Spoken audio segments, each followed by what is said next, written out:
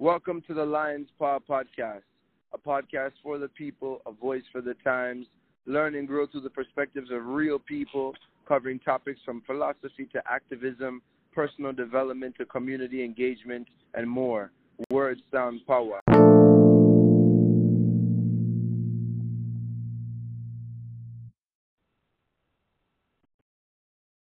All right.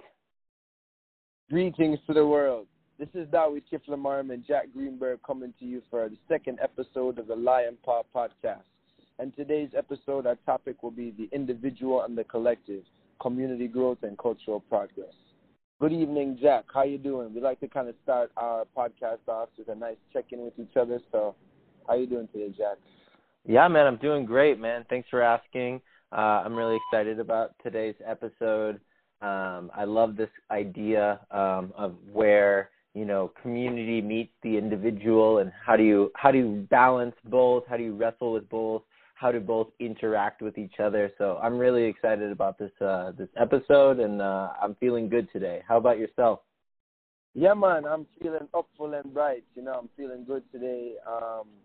I'm also excited to kind of, unpack this subject a little more, because I think that, we have a culture of individualism in America and kind of other capitalist societies and groups of people, but we need to maybe perhaps have a different perspective of how we look at the individual, because it's like the individual must have that individual space to cultivate themselves so they can bring greater value to the collective and vice versa, So, yeah, man, I'm excited. So how about you kick us off with the opening questions? Great, man. So today we are going to be exploring this intersection, how do we create community in a world driven by individual entrepreneurship? And so I just want to start off by asking you, what makes something community-driven? I believe that what makes something community-driven is when it's organized by the people of the community. The voice is represented by the people of the community. It really has the people and their day-to-life struggles and challenges at the core of that community. I think a lot of the time there tends to be like community aid and community help and organizations that seek to help community, but they don't really end up helping. There's a saying that's like, if you teach a person, if you fish for a person for a day, you can feed them just for that day. But if you teach them how to fish, you can feed them forever. So I think that at the core of community is people, and building connections, more connections. That's great. I love that. It's like greater than the sum of its parts, and you bring up a great point about how oftentimes, especially in aid work and people trying or at least attempting to seem like they are trying to help the community, there's this kind of prescriptive idea of, here, I've come up with the right way to do things, and I'm going to come into your community as an outsider, and I'm going to tell you how to live your life and what you need to do. And so I like that idea of, something being community-driven means that it starts with the people, and it starts with their, bringing together, from the ground level, who is really being affected by this. Bringing those people into the conversation is, I think, a really important piece that is often missing in things like aid work. And so, yeah, I love that idea. So I just want to ask you then, the opposite of that is kind of this idea of individual entrepreneurship, and, making your way in the world on your own. Picking yourself up by your bootstraps is a term that we're often heard. So I just want to, get your perspective. Where does the idea of individual entrepreneurship come from? That's a very good question. The genesis of where individual entrepreneurship comes from, there's something about, I feel like, American culture, American society, just because I feel like that concept is so prevalent right now, especially in the States, and what kind of the States represents for like this super powerhouse country that can get anything done. I feel like how it might stem from that kind of idea and culture, but it's also somewhat saying that is somewhat also a contradiction, because any individual entrepreneur, any entrepreneur knows that he or she is going to require a team and a group of people to be able to get an idea across, a project across, get a business started. So, I think somewhere along the lines of doing stuff for yourself, something got lost in the fact that, you're going to need other people to kind of really help you get, where you want to get to. So I think that, it does a disservice to the whole concept of entrepreneurship if we don't, inject the idea of community and team collaboration and partnership, And I think that any successful entrepreneur, who takes the individual out of himself knows that, it's not even about that person. It's about the idea that he represents, and knowing that it's gonna take a network of people who believe in the same thing to get this, to get whatever objective is required to get done. I love that, and it reminds me of a quote that you often tell me, which is, if you want to go fast, go alone. If you want to go far, go together. Absolutely. And I think that really applies to, this critique of individual entrepreneurship. But if I had to, to posture where perhaps individual entrepreneurship as a concept came from, I think that it's deeply ingrained in a lot of our psyches and a lot of our minds. So it's been around for a long time. It's not necessarily a new concept. But I also don't think it was the original concept. I think in order to survive, I think we had to be like this collective. We had this ingrained in us from the beginning that, we have to work together. We aren't individuals because we're not going to survive that way. And so I think somewhere along the lines where we stopped needing each other to just exist, to continue living, to continue being a society, we can, go do things on our own now, live this kind of individual life. We've gained these quote unquote freedoms to do that. I think that is where we kind of have broke off in some direction, that kind of gives this illusion that, we do things on our own, and it's by our own merit that we make our way in the world. Because like you're saying, we can't really actually extract our individual selves from that collective, because everything that we do individually is, both affects and is affected by the collective, consciousness. So I think that is a really important concept, that even though we have the idea of individual entrepreneurship, it's kind of an illusory concept, because, it can't really ever exist, because we don't live by ourselves in isolation for the most part. We don't live in a vacuum, as they say. So we can't really extract this individual and say this is what that is, because it's only in relation to the group that we can really, do anything. Yes, brother, and I would just like to add in something there, that I think that just to add on to what you were saying, that kind of moving around as a human being with the idea and the concept of individuality, kind of it brings harm to your relationships. It brings harms to the communities that you're a part of, because you can never kind of see the fullness of your connection to other people, because you're always trying to see like where it's in it for you, and like, you know what I mean? But I also think it's important to find that balance between people, and maybe this is where people get confused. They might be, leaning towards this individualistic kind of like mind frame and mindset, because like that's what society pushes. But I'm totally for like the cultivation of like the individual. I think that before we can also become interdependent people, we have to first develop that inner self-responsibility, you know what I mean? And like the more you'll be able to do for yourself, the more you'll be able to do for people around you. So I think maybe that can be that space where people can start to, understand more about how to navigate the individual and the personal and how to make use of that personal time. So once you start connecting with your fellow brothers and sisters, that you're full of that life that you need to make the most out of your human experience.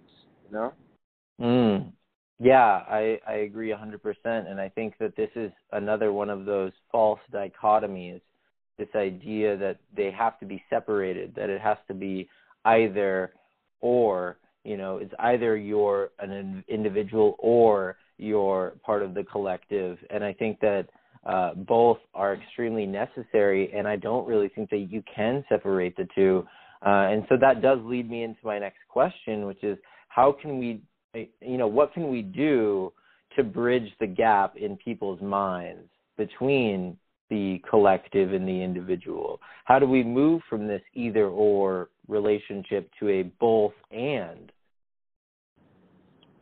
I think that especially within the context of where we are now with AI, I feel like AI is something that is bringing people together, but at the same time, because of a lack of an ability to really monitor, people's usage of, their phones, their technology, people spend less time, engaging in community activities, even just being at home with their families and having dinner together, or not being at a dining table with somebody and being on your phone or constantly at this place, where you're looking left and right and elsewhere for your focus and your attention to be.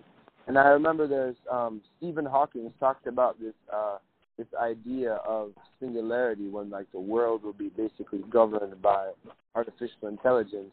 And I remember I was having this conversation with some friends, and they brought up this idea, and I was like, yo, it's already happening, And then after, my friend was like, what do you mean it's already happening? And then he started looking at his phone, and then my other friend started looking at his phone, and then everybody was looking at their phone, and I was like that's what it is right there, your phone is that artificial intelligence where, you use more than you really need to, So I think that's a serious thing to look at, because it's something that we affects us on a literal day-to-day interactions with people, and questioning, really when we need it and don't need it. And I think that that's extremely important right now, because it's almost like a dopamine overload, or a sensory overload, when you can just tap on anything on your phone and some flashy comes up and bops up, and grabs all your attention, and we start to kind of lose that ability to communicate and have these social skills. And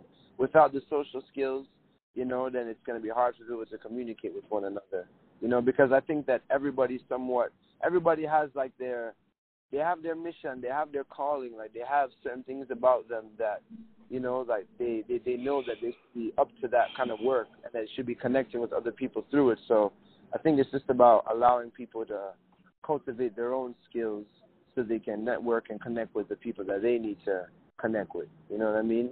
So it's a personal responsibility thing too. I think maybe the educational system and schools could play a role into maybe introducing meditation, and just urban gardening, other outdoor activities, just, stuff to get people off of their devices when they shouldn't be on, Yeah, man. I think that that's a really interesting point, especially in the current time that we're living in, of physical isolation and distance from people. That kind of that challenge is even more difficult, to try and bring people together and to reintroduce a sense of community to people. And I think that it is more important than ever because of that, because I do think that one of the key ingredients to kind of solving this disconnect is to reintroduce community into people's lives, to show them just how close and interconnected we are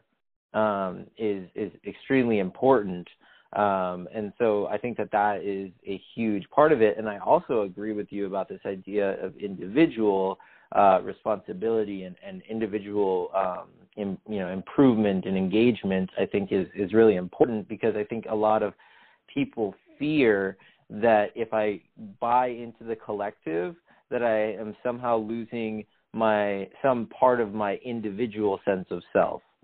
And I think that by promoting it to show that the collective wants the individual to improve individually is an important thing for people to understand.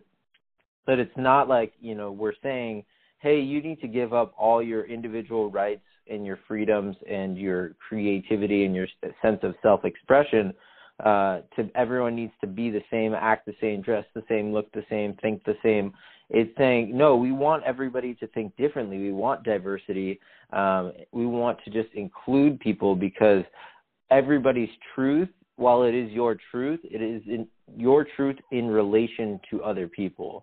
And so you have to live your truth for itself, but it's also that truth is to be lived in harmony with the other truths of the world, other people. And so I think that, those two things, getting people connected to each other, just like basic physical connections or emotional connections, to really drive home the point that it's bigger than us, and that to also to bring it back to the individual and still say, no, we still want you to focus on you. We just want you to understand how you fit into the bigger context. I think that those two are kind of ways that we can bridge that gap, and to challenge that either or idea. So I guess, I would like to hear some of your thoughts on that. And then I do have one more question, but I would love to hear what you think of first. In terms of that topic, one thing that came to my mind was, communities that have opposition with one another, and how does one go about navigating that? How does one go about, dealing with one community that may not agree or like another community's way of living, and would go so far out of their way to go annihilate them? And we see examples of that today. You know what I mean? People who feel so strongly towards their community, their circle, the people they identify with, and that they can't seem to fathom the idea of another community, But I feel like I feel like that just has that somehow now turns back to the individual, I think, and that makes that connection between community and individual, where the individual has to really reassess what their values are, what their principles are, you know what I mean, and also recognize every other human being has that same opportunity and right to live and express themselves, as long as we can find that happy medium. So I feel like that's something I'm also thinking about, like how can opposing communities find happy mediums between each other, because that's where a lot of the problems and the turmoil of the world exists, where, certain communities who have certain agendas for themselves, like, it becomes, I think sometimes that's scary, because now it's like even communities can get the whole root vibration of a community being there for the people and about the people can somehow also get used, I feel like, in political rhetoric and conversations to, like, control and use people. So somehow we have to also, like, find a way to, like, manage community, like navigate community, so that it doesn't become something of what it's not, if that makes any sense.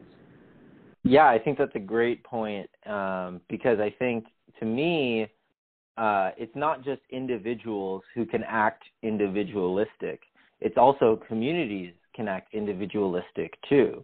And, this kind of tribalism or nationalism comes out when communities, small groups of people, not the entire world, but small groups of people, or, small in the sense of, you can be an entire country and be small, but small groups of people come together with an understanding of their collective individual identity is more important than the greater community of the world.